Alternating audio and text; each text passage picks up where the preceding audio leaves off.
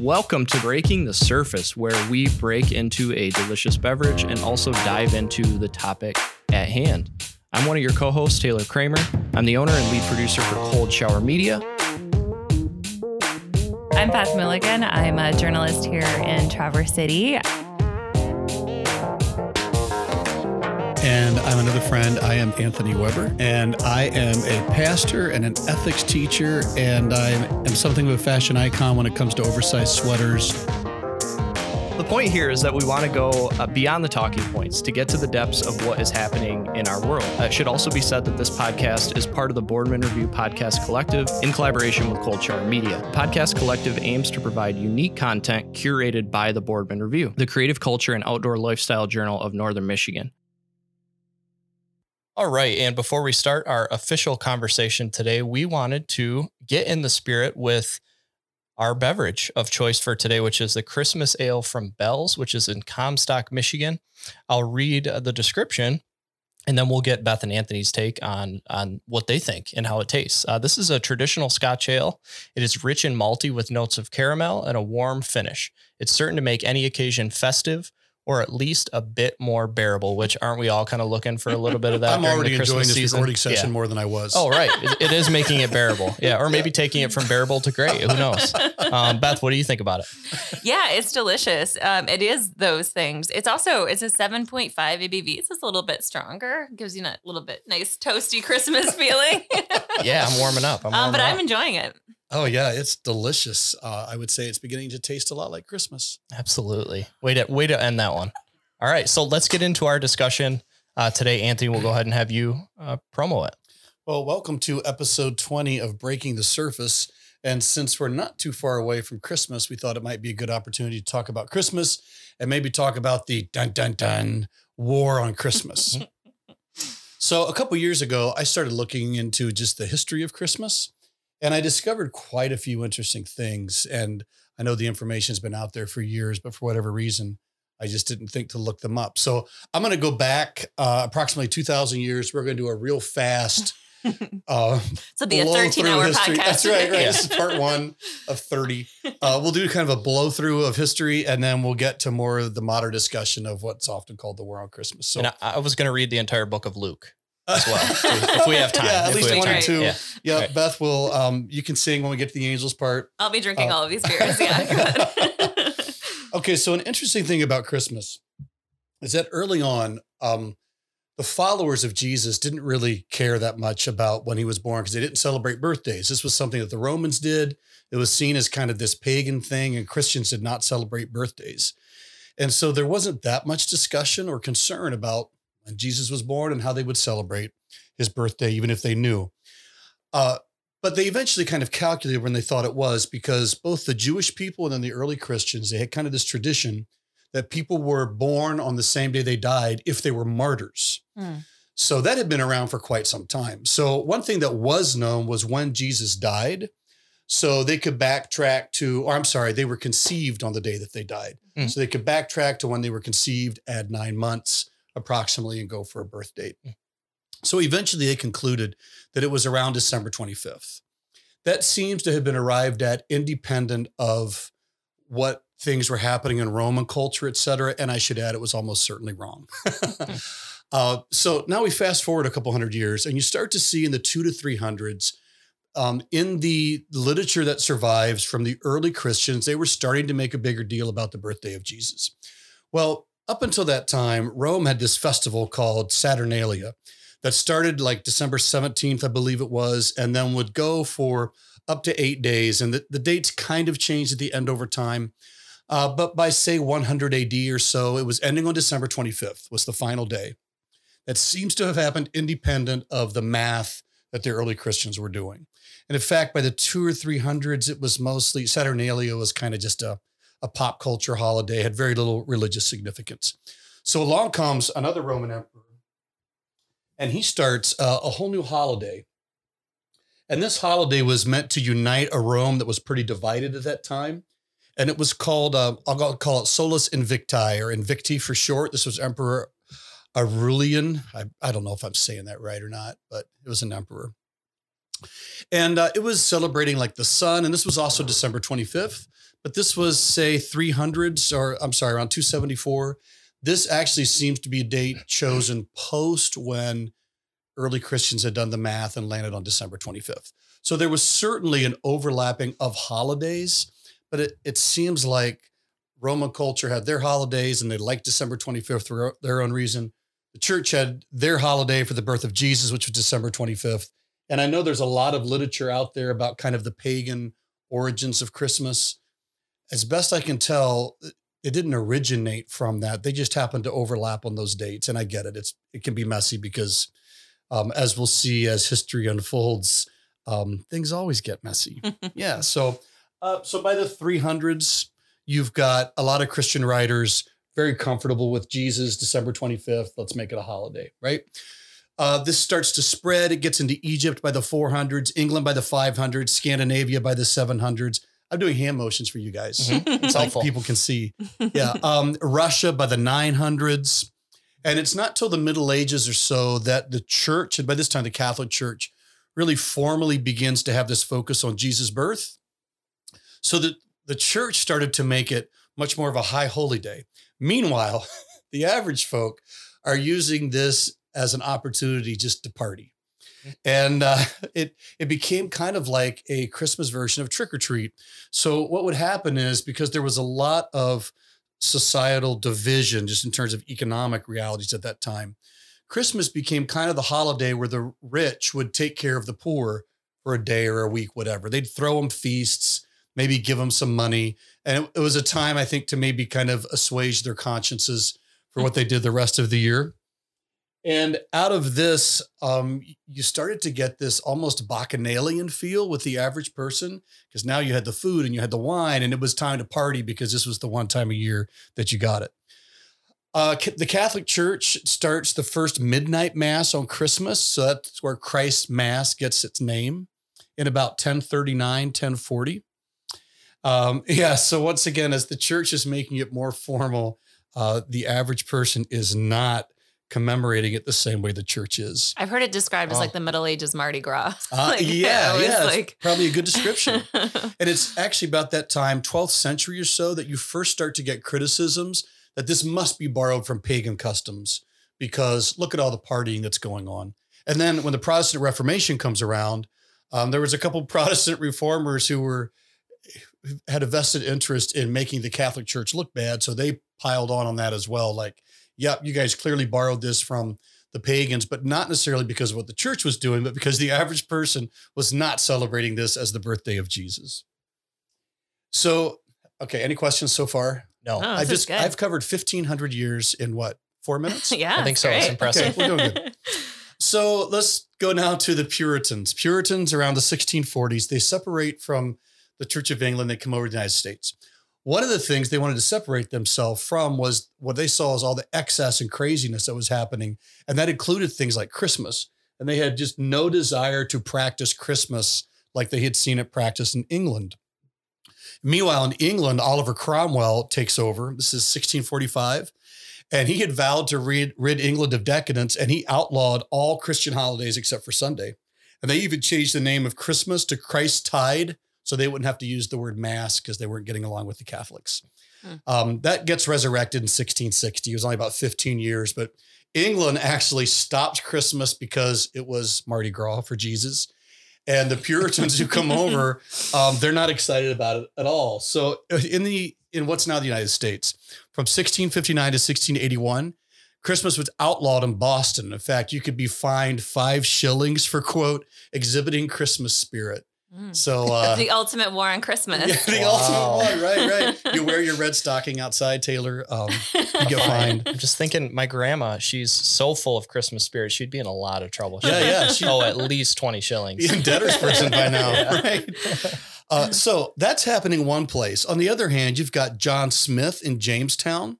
That's settled by the Anglicans. They were not unhappy with their tradition. So Jamestown is celebrating Christmas. They're still loyal to the Church of England. So even when we go back in the history of this continent, or I'll just say what is now the United States, you have 2 very different streams of tradition starting in the 1600s.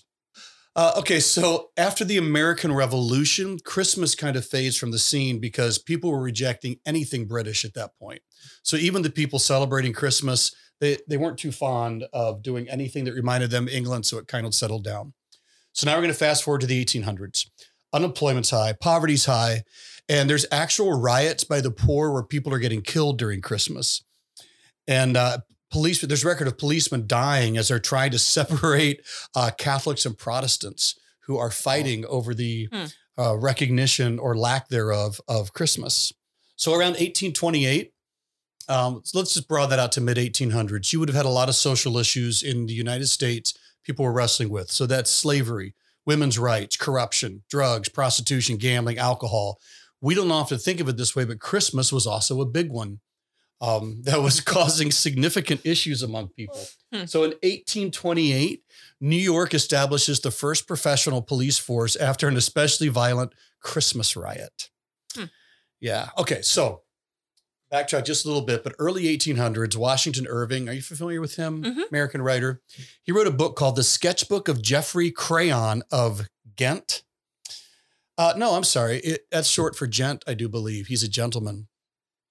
And it's just a book of stories that features an English squire who invited peasants into his home for the holiday where everybody mingles.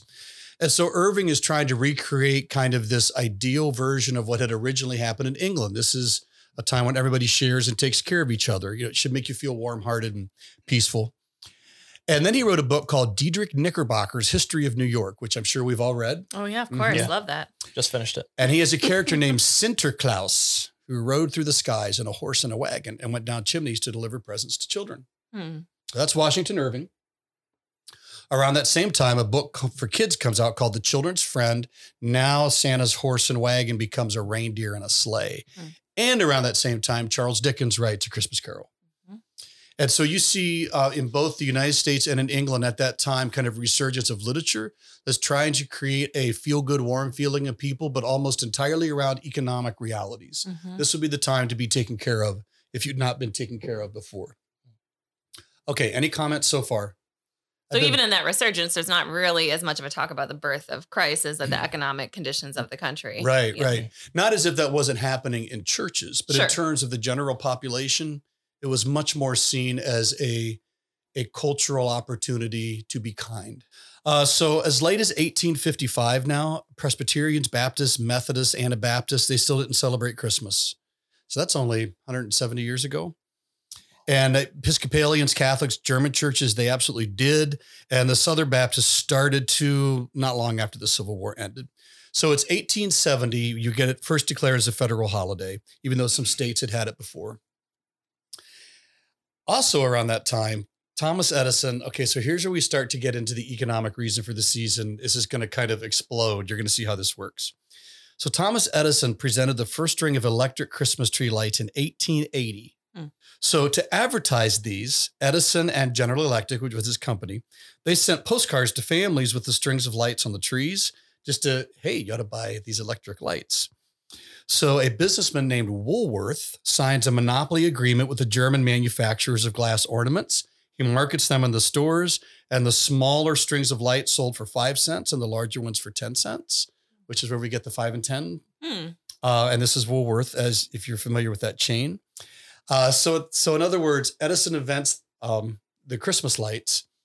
Promptly, General Electric seals the market on it, and this mass advertising campaign convince everyone to buy lights, and they have a monopoly agreement on it. So yeah, the capitalistic beginnings of the holiday are very clear. Yeah. This is the beginning of Christmas as a real cash cow for companies.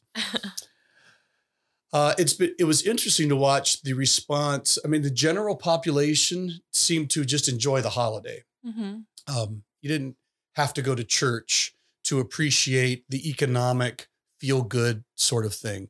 It's interesting that the Jewish population was much more adverse to it.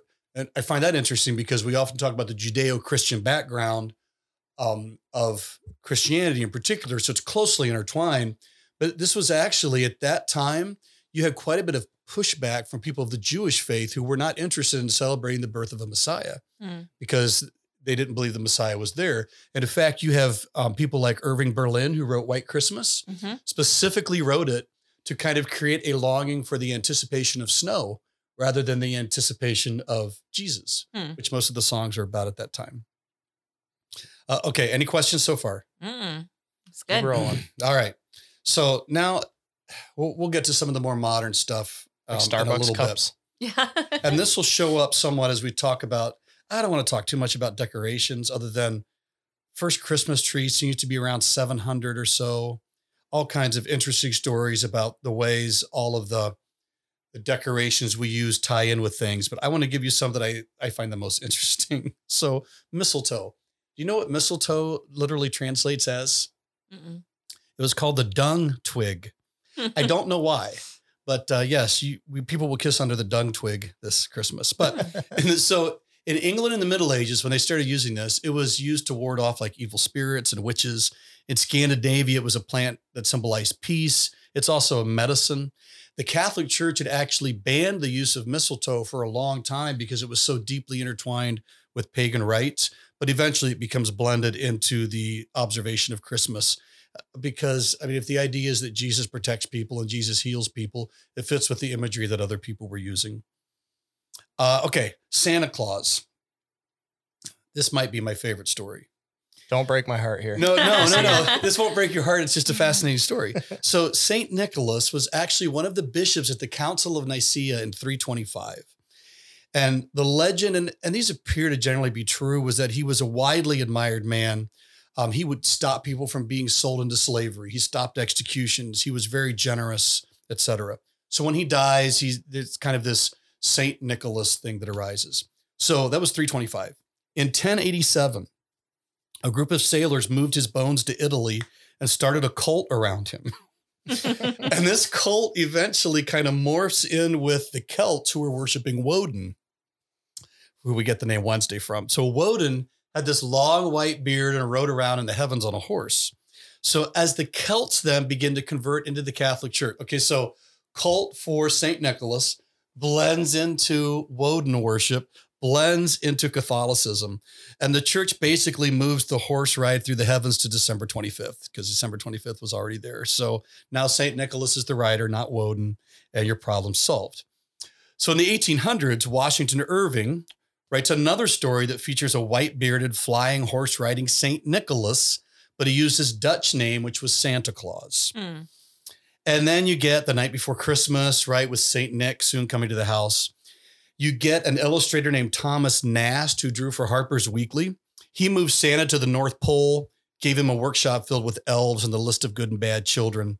And in fact, during the American Civil War, Nast had mobilized Santa as a representation of American nationalism, often portraying him wearing a blue outfit with stars, distributing gifts to Union soldiers, and referring to him as Santa Claus. Okay. 1931, Coca-Cola insisted that Santa be in a bright Coca-Cola red suit because they started to use him. And that's where you get the current image of Santa in a red suit. So Santa is a Christian bishop from the Council of Nicaea, filtered through Celtic gods, Dutch culture, and American cartoons, and brought to you by Coca-Cola. Wow. All right. I feel like that's enough of my whirlwind. No, that's history. a good overview of the history. I think one of the things that like immediately jumps out to me about this and why I was interested in talking about the kind of war on Christmas, like what we think about Christmas today, is like there's, I think, a belief, especially in a lot of evangelical Christian circles, but not just there. So the religious aspect of the holiday, the celebration of the birth of Christ and what that symbolized in terms of like the redemption of mankind from sin is, I don't doubt, and I recognize how important that aspect of the holiday is for so many people. But when you go through the history of how Christmas became what it is, first of all, in its modern incarnation, as Anthony was just outlining, it's so recent that it became how we know it is. But I think we have a tendency in this country in particular to like think the way that things are now have been that way forever, and to sort of not spend a lot of time on like actually looking at the history of something, but also like just to be married to the particular religious component of it and to feel proprietary about that component of it as being the only way in which to celebrate Christmas. If you look at the history, it is clearly economically driven. It is clearly socially driven. There are many pagan rituals that overlap with Christianity. And to me, it doesn't diminish the religious importance for people who want to use the holiday to focus on and honor that. But to claim that we are somehow, I think, diminishing the purpose of Christianity or Christmas, or the war on Christmas is somehow we're trying to strip all the religious aspects out of the holiday. It's like, no, those non-religious aspects have always been there. Mm-hmm. And in fact, you know, if they're becoming predominant in society, it's just because so many people practice Christmas for reasons that are not religious. So I've always found that like fear about a war on Christmas to be misguided, because I just feel like you can celebrate it for whatever reasons you want, and to act like it is only religiously based just to me ignores the history of how all these different traditions came together. Mm-hmm. Yeah, I would agree. I think in a lot of ways of it's always interesting to see who gets offended by these wars on Christmas. So I had mentioned the Starbucks cups that were being switched from Merry Christmas to, I think, Happy Holidays, right? And just how some people can get all in a tizzy because someone had said Happy Holidays as opposed to Merry Christmas. And it is really interesting how protective we can get of things when, if you really look at the history, like all those things you'd mentioned, I've celebrated Christmas my entire life, and it often had religious components to it.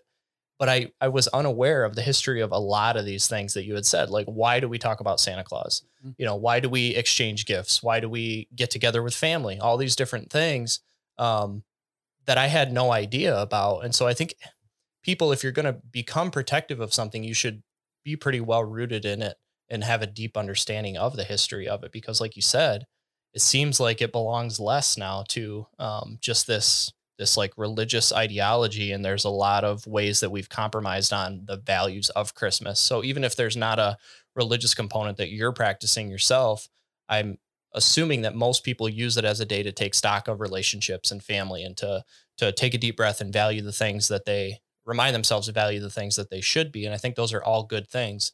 And so just having an understanding of the history of it, I think, is super important. It helps us figure out, how do we want to move forward with our own traditions? And are they traditions that we're going to continue? Or are they ones that we say, well, this doesn't really make a ton of sense, I'm going to implement some of my own. So it's really interesting, the history of it. I found it fascinating because, I was even just thinking recently, I brought up to Abby, I was like, we're not going to have our future kids like sit on Santa's lap, right? She's like, absolutely not. And I was like, feel like cool. In the Me Too era, we need to get away from that anyways. Like, it's never been like a fun tradition for a lot of kids. Like, there are pictures always just like sitting uncomfortably on a stranger's Exactly. Yeah. And it's funny how for decades or even longer, that was just a thing. You know, hey, you go to the mall, you sit on Santa's lap, you're going to hate it, but we're going to get a picture of you crying. And so it's just really interesting, some of those things where it's like, can't we just make an adjustment on that and maybe not have our kids sit on Santa's lap, especially if 99% of them seem to hate it? I don't know how that relates, but it is interesting moving forward. You know, what are you taking from the holiday and what are you trying to use that day for, I guess? And I wonder, I'm curious if you came across this in your research, Anthony, but like in the small amount of research I've done, which I don't think is nearly as extensive as yours, but you see this sort of pattern over time of the church making concessions to the secular celebration of Christmas, either just to be accommodating to the larger society or to even try to capitalize on it in some ways. So you mentioned like arriving on December 25th. Mm-hmm. I think there's a lot of historical speculation about when Christ was really born. There seems to be a lot of consensus it might have been the spring, like the reference to shepherders moving their herds around was probably spring, not December. But you mentioned that overlap with secular holidays. And even if it was sort of independent, it certainly provided a convenient way for the church to be like, hey, you're all sort of doing the celebratory stuff around this date anyways. Maybe we can sort of widen this celebration. And so later on, you have, for example, the tradition of opening presents moving more from Christmas Eve to Christmas morning. And in response to that, and I think I've seen this at Church of the Living God where you guys go, but most churches do not hold Christmas morning services because they reserve that time for families being at home together, opening presents. And they know that's kind of a family tradition. So many churches now have switched and do Christmas Eve services, or some might do something later on Christmas Day, but you rarely have a church forcing everyone to come on Christmas morning. That's a concession that they made in response to the holiday, either secular or non-secular, that it sort of acknowledges, even though this is supposed to be the day we're celebrating the birth of Christ, we're not going to have a church service on this actual day because it's more about the family time and the gifts. So I think you have to kind of acknowledge that the church is aware of the more widespread secular celebration of Christmas. That's an interesting point, because we don't do a similar thing with Easter, like an Easter Eve and Easter Day, but you also don't have a kind of competing view of Easter that has permeated society like you would have a competing view of Christmas. Competing is maybe the wrong word. Because you have like the Easter Bunny, like some secular traditions, but you're right, they're all sort of together, commingled on the same day. I think of it, Beth, a little bit when I look at the history of the church. One thing the church has done for 2,000 years has been pretty comfortable taking known images or events and kind of co-opting them, or I'll say subverting them, or reframing might be the word I'm looking for, reframing them. So for example, you can find pictures in the catacombs of a shepherd holding a sheep over its shoulders, like holding its legs, one hand on each shoulder, it's draped over the back of its neck. That is not an original image from the church. That's from Greek mythology, a very popular image at the time of one of the gods, I forget which one, which was a shepherd. And the Christians basically went, love that image, you've just got the wrong person, right? So they reframed it for their use. And you see this happen a lot in particularly Christian iconography and art. So in many other areas, Christians have been very comfortable reframing cultural things for church purposes. And then I would argue, I think cultures often will reframe Christian things for cultural purposes. I was just going to mention the Advent calendar, which is my favorite. So it's hard to find the exact history of the Advent calendar, but there seems to be some consensus. It was in the last couple hundred years. And the popular myth is that it was a Lutheran mother who was so sick of her kids asking when the presents were going to come, when Christmas was going to come, that she created this countdown system for Christmas. So historically, and again, that's just sort of the popular culture take, but historically, you've been using these Advent calendars to count down to the birth of Christ. So you have, the 1st to the 24th, and they often have these little windows, and you would open them up and there'd be like scripture verses or different sort of religious things within them. Obviously, the Advent calendar has been completely commercialized because now you have ones that are like craft beer. Yeah. There's wine in there. Like Coco Chanel has little luxury trinkets, like anything you can think of. Advent calendars have been commercialized in that way. But I think you're right. I think that just the intertwining of religion and culture goes back and forth with each other. They borrow from each other. Mm-hmm. And that's why I don't have a problem with, I guess, focusing on Christmas in whatever way you want. And if it's for the religious reasons, that's fantastic. And I guess I'm curious what you guys think about the happy holidays versus Merry Christmas thing. But for the same reason, I'll say either. I'm not offended by either if someone says either one to me. But I don't have a problem saying happy holidays is just a more generally inclusive thing to recognize. There is Hanukkah, there is Kwanzaa, there's other stuff going on. And to sort of just bring everyone into it instead of having to be like, it has to be Merry Christmas. I think, getting upset over happy holidays to me is very silly. Like it just... I guess maybe I pride myself on some level of efficiency. I'm going to cover all the bases. Yeah, right. Happy holidays. I don't mean anything by it. I don't know where you're coming from, so I'm just going to put it out there. I celebrate Christmas, but I often say happy holidays, just not because I'm not even necessarily wanting to risk offending someone, but because it just makes more sense. If there's multiple holidays within the span of a couple of weeks, I can just say happy holidays. So I've always found that was really interesting, but I just quickly was going to jump back to when you talk about borrowing. So borrowing, the larger or the broader culture, borrowing from religion and vice versa, that is always interesting. And I think oftentimes about the Christmas Eve services that happen at my church back home. So we all dress up and go to church on Christmas Eve, and how those are the busiest services. And it's not because, or I think it often is because you have all these people that are saying, hey, I kind of owe it to the church or something to show up on Christmas Eve, but I'm probably not going to be back again until next year. Mm-hmm. So it is really interesting how you sometimes will get those groups of people who, and maybe they're doing it for their family. Like, well, I don't want to upset mom by not going to church. Right. And I think there's a lot of moving parts with that, but it is always interesting how I still think it provides a day of reflection for people, whether they're religious or not, to say like, yeah, should I kind of stick to the script here and at least show my face at church on Christmas Eve? I feel a draw to Christmas Eve for that same reason. I don't attend church regularly anymore, but when I'm in town, I sometimes go to the church service that you guys' church does, or I've gone to, like, we have a downtown church that is a big Messiah community sing along every year, something like that. And I have lots of friends who do not consider themselves to be religious at all, but I don't know if it's like you're saying, just the communal aspect of the holidays, or they have childhood memories of going to church, or all these things that are sort of steeped in our culture and personal traditions. But there are a lot of people who do enjoy going and just spending that reflective time of, and I'm always moved by those services too. It doesn't even necessarily have to be specifically believing or embracing the Christian belief. There's something hopeful Yeah. and about the season. I even think back to the idea of like culture also borrowing from the church, as it has gone both ways.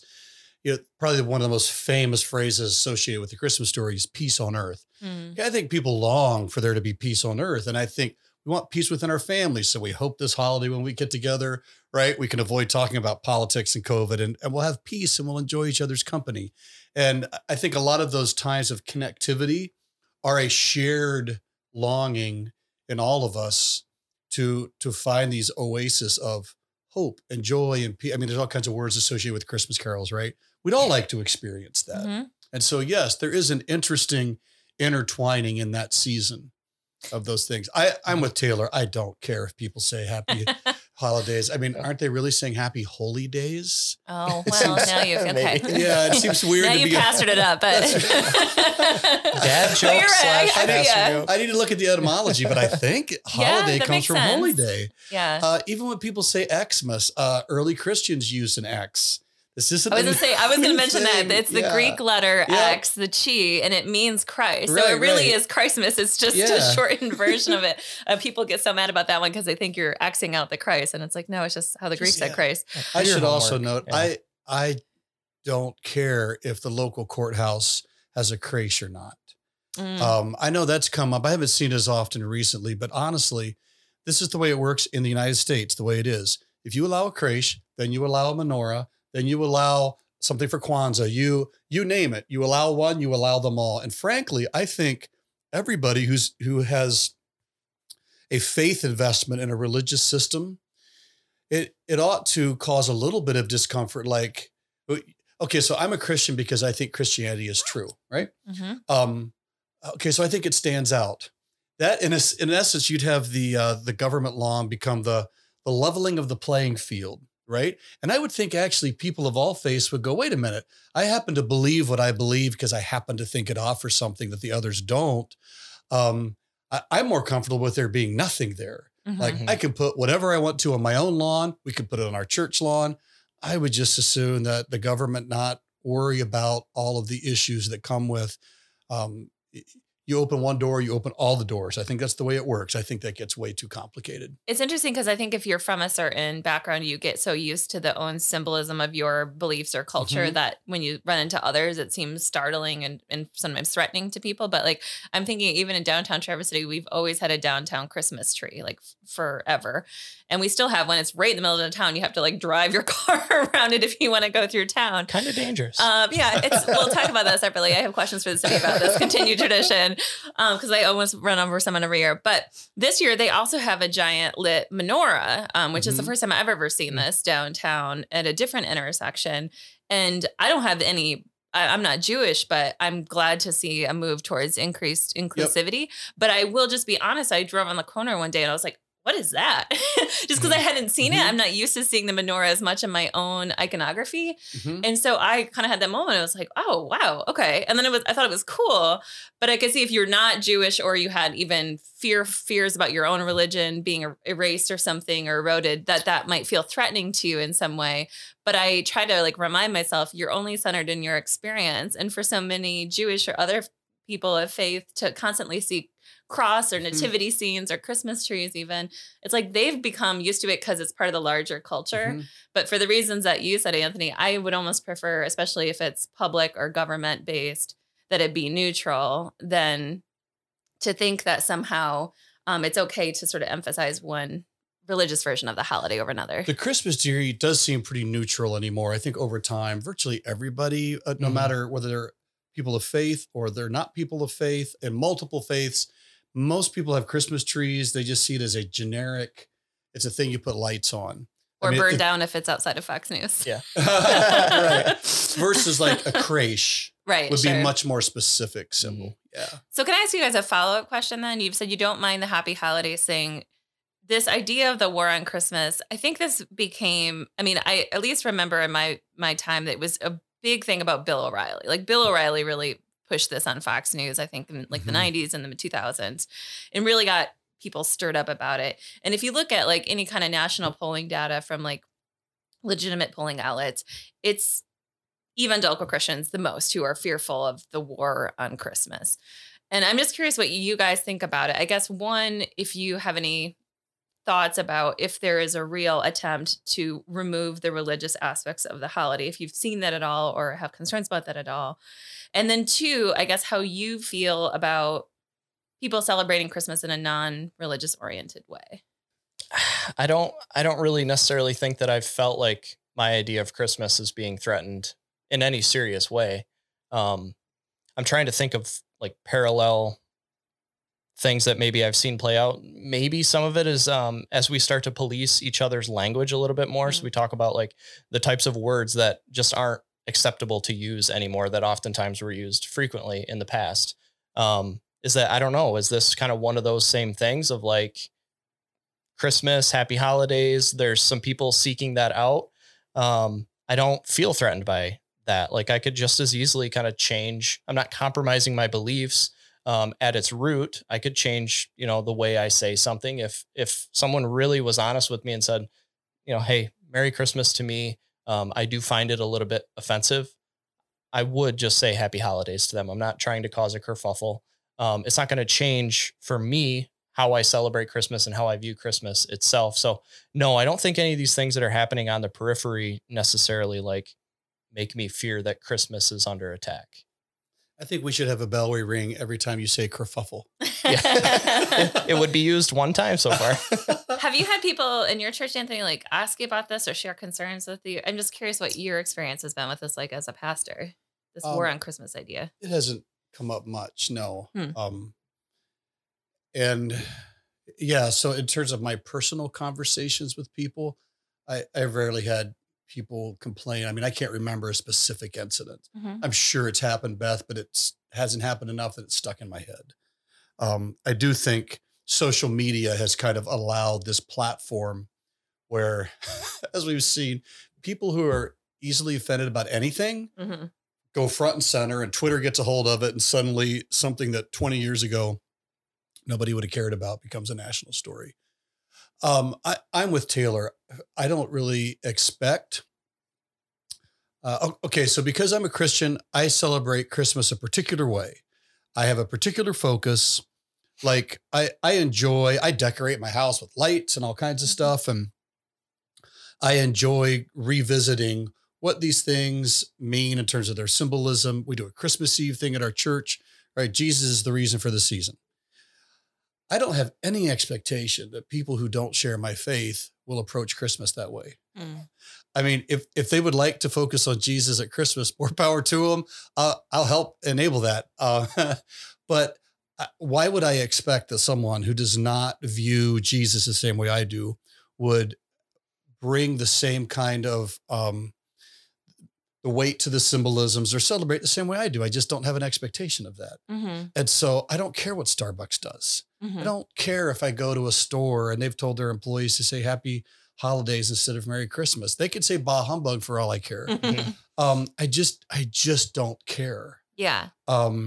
It's nice because it makes me feel warm and comfortable, right? Like, hey, everybody's joining in with something that's meaningful to us, which it tends to be a good reminder to me about what it looks like to try to join in meaningfully with others in ways that I can, just to be part of the community that I live in. And so in some ways, it just feels nice to feel that community sense. But at the end of the day, Beth, if tomorrow every Christmas light comes down and nobody sells anything, and the United States decides This is not a holiday, you name it. It's not going to change what I do for Christmas. Mhm. Mhm. And in fact, I don't think, I mean, honestly, I don't think it would bother me that much. Hmm. I celebrate Christmas in the way that is meaningful to me and is meaningful to my family and is meaningful to our church. Other people can do with it what they want. Yeah. I think one of the things I find most challenging about Christmas or having discussion about Christmas specifically with Christians is I think the only time when some Christians, and just based on what you two have said, this is clearly not all Christians, but when some I feel like we represent a really important. Yeah. I I'm think half, so you're too. the other half. I guess, and maybe again, it's a result of media outlets like Fox News amplifying this war on Christmas thing that maybe most people actually really don't care about or fearful of or believe in. But I think for people who do, it's like this insistence that the only meaning of Christmas is this thing. And as we just talked about, there are all these other historical and economic things that have come into play. And to me, it encapsulates what I find one of the most challenging things about some aspects of Christianity, which is that I find so much of the faith and the stories in the Bible to be really beautiful. Mhm. I also find them often to be metaphorical. And I think there's a real challenge in some parts of the church to be comfortable with mystery and nuance and multiple things impacting the story or the tradition that you love so much. And so I think there's a fear of like saying, no, Jesus wasn't literally born on December 25th. Like some parts of the Christian church are just afraid to even say that. They're like, no, this is his birthday. And it's like, well, you can't historically prove that. And also, why does it matter? Like, why can't it just be a beautiful symbolic birthday and like celebrate what he meant to the world and to Christian culture? There's so much of that in Christianity that's like the Genesis story. Or like for me, I'm just sharing like what is my main challenge with Christianity is the emphasis on literalism, the emphasis on a white Jesus or December 25th. They're like these details that I don't actually think matter are important to the core of the faith. But there's a part of Christianity, there's a group or demographic of Christianity that just insists on this literalism that to me, as someone who loves science and history, it puts me off of it because I'm like, no, I can't go there with you. I can't agree. And now we're fighting about something stupid.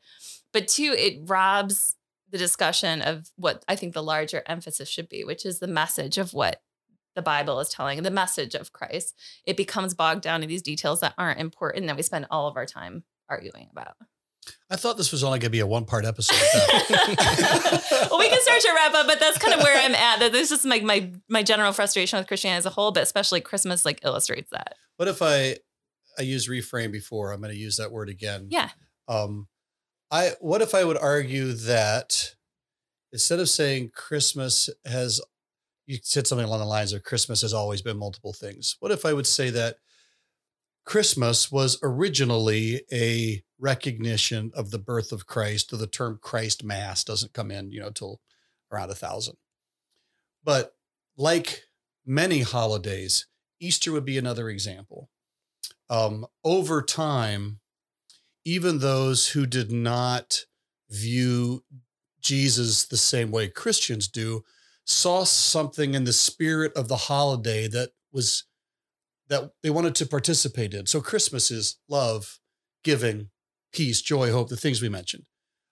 Easter, the idea of new life, that type of thing, that they see something and they go, okay, I don't attach the same meaning to the person, in this case, the person of Jesus, but I like the kind of what you're saying.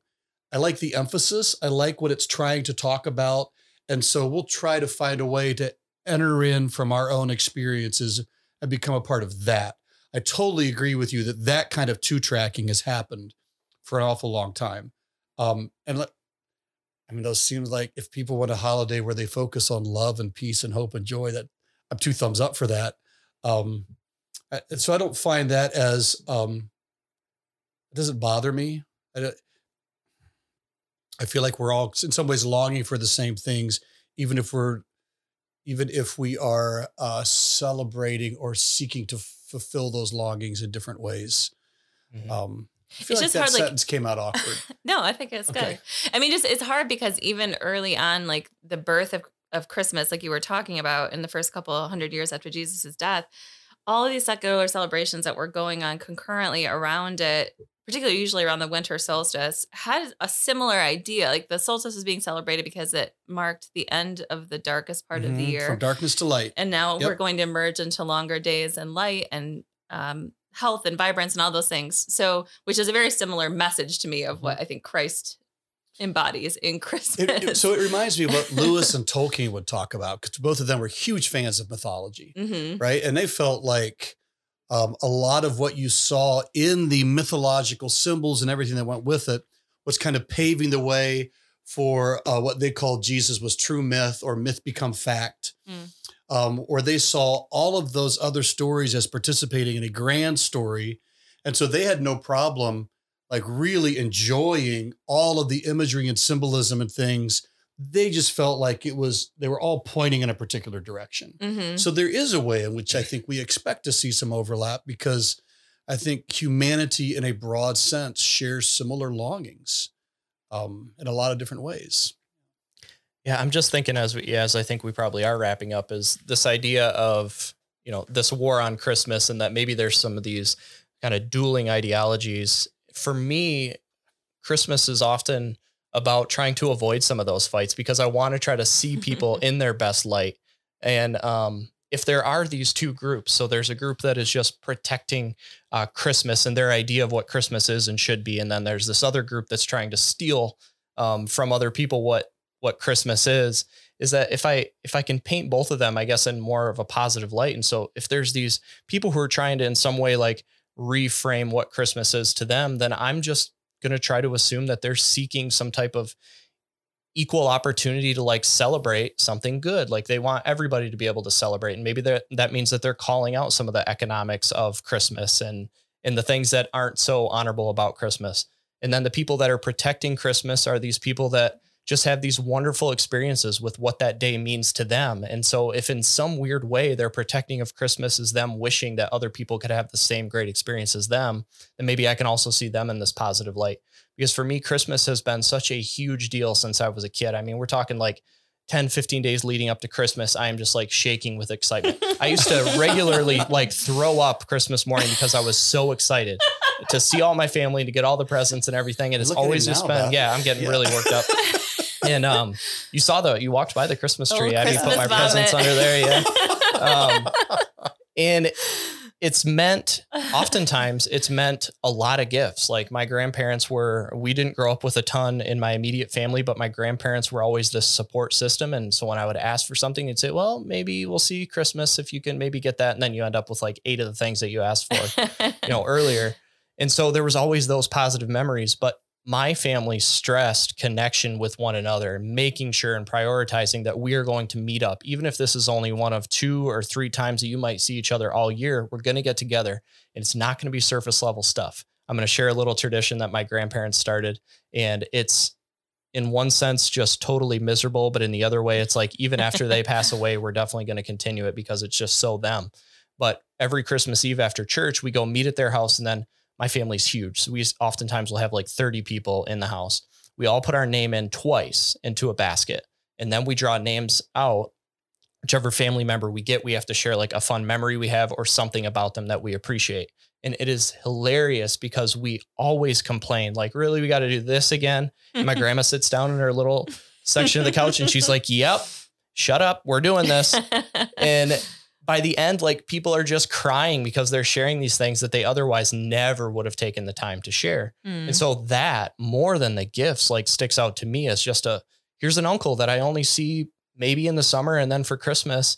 And I just had to conjure up like something that I appreciate about this person and really dig deep and think like, wow, that is a special person that even though I don't see him very often, I can tell him what I appreciate about him. And then that's just like something that's really stuck out tradition wise. And so I think that when I look at people that are protecting Christmas or other people that are maybe coming for it, and I don't actually mean that, but coming for Christmas, we're all kind of wanting it to be a good experience and a good day, a day of appreciating like what we have and who we have, I guess.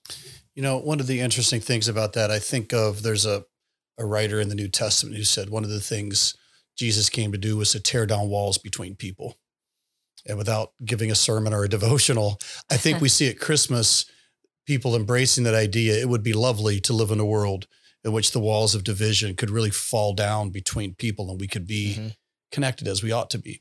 Do you care if I get kind of a final word on this? With oh, the yeah, story? I do have something to yes, yeah. Go ahead, Beth. Okay, then we'll let you have the final word. I think a recurring theme of our discussions on the podcast is just trying to remind people how often other people's lived experiences are different than yours, and to try to keep that perspective in mind and practice grace and kindness and compassion to each other. And I think as you were talking, Taylor, it just reminded me of, I think, a really good reason to not insist that everyone share your same approach to Christmas is that Christmas is a traumatic time for a lot of people. I think the more you have an expectation of Christmas having to be a particular way, the more painful it can be for people when it is not that way for them. So whether it's the economic expectation of wanting to provide lots of presents under the tree for your kids and not being able to afford it. I've been there myself. I've been there as a kid, but I've also been there as an adult, seeing friends struggling to give their kids presents and wanting them to have that magical experience. And then when you start to tell kids, well, Santa's the reason that you got a PlayStation 5, and another kid is like, well, do I not matter to Santa? Why didn't I get a PlayStation 5? Yeah, I must be bad. And there's so many people who have lost people at the holidays, who have came up in abusive families and always wanted that happy Christmas experience and didn't have it. People who have been rejected by their families. Suicides go up around Christmas. So I think all of that is not to try to bring this down, but just to remind people that if you have a happy, wonderful Christmas tradition, that's so wonderful and to be celebrated, but many people have not been able to have that. And so Christmas can be a really painful time. And for some people, they choose not to commemorate the season at all because it's too painful, and they'd rather do their own sort of self-care traditions to kind of deal with that grief and trauma. And so all of that for me just is, again, the recurring podcast theme of just remember other people's experiences with Christmas might not be the same as yours, and maybe have some grace for that. Great point. One thing we started doing at church a while ago was on Christmas Day, we had a brunch, and anybody who needed somebody to hang out with on Christmas Day, just show up, we eat, we play games. It was totally informal. We would get 50 to 60 people. And some of them had family in the area and were doing things, but for many, Christmas Day was a lonely day. And Sheila and I first thought about that when we moved up here without any family. We're like, what are we going to do on these holidays? And I think there's practical ways, things like that, just hosting things for people that give people access to friendship. So I want to say a final thing about the war on Christmas, because what I just read to you about the history of Christmas a couple years ago was the first time I really dug into that. And something that stuck out to me as I read it was I felt like the war on Christmas was probably more inside my own heart than it was anything culturally. And that is, what do I genuinely believe Christmas is about, and how ought I then to celebrate it? And I remember talking with my wife and my kids, and I said to them, I'd like us to get away from getting presents. Not because we don't have the money, and not because I don't like giving things to you, but I don't suggest this so that the two of you or anybody in our audience feels this way. This was just my own kind of journey with processing this. I don't want to participate in the materialistic aspect of it. And how do I get away from that? I was even thinking of a couple of weeks ago when all the shipping industry stories were in the news, and they're like, you're not going to have your presents for Christmas. We won't have Christmas. I kept seeing these memes. I'm like, wait a minute. If that's really okay, if that's what Christmas is, then we're talking about a completely different Christmas than how it started. And so starting probably 3 years ago, maybe 4 years ago, our family has really taken a different approach, and we invest money into meals together and driving to see each other and that type of thing, just because for us, it's not because I'm not trying to strike a blow against the consumerism of Christmas. It was more just like a reorientation. I do want Christmas to be, because I am a Christian and I'm a pastor, I obviously keep going back to Jesus as the reason for the season. But I also think part of what was intended to be brought to the world was like reconciliation of people, peace between people, love, forgiveness, learning how to be human, learning how to do life together well. and trying to see Christmas as a time to really refocus on that. And I'll be honest, we've kind of enjoyed it. Like instead of a flurry of messages starting in mid-November about what do you want? Where will I get it? Do they already have this? Like all of that. It's more just like, we might go shopping the day or two after Christmas when everything's on sale. That's kind of fun to go plunder places. But honestly, I think our whole family has kind of enjoyed the relaxation of getting out of that part. We just try to get together and enjoy each other's company and play games and do puzzles and try to learn how to love each other well. It feels like a good way to pass on the legacy of the first Christmas. Well, with that, maybe we could say Merry Christmas and Happy Holidays to our listeners, and we'll see you on the next episode.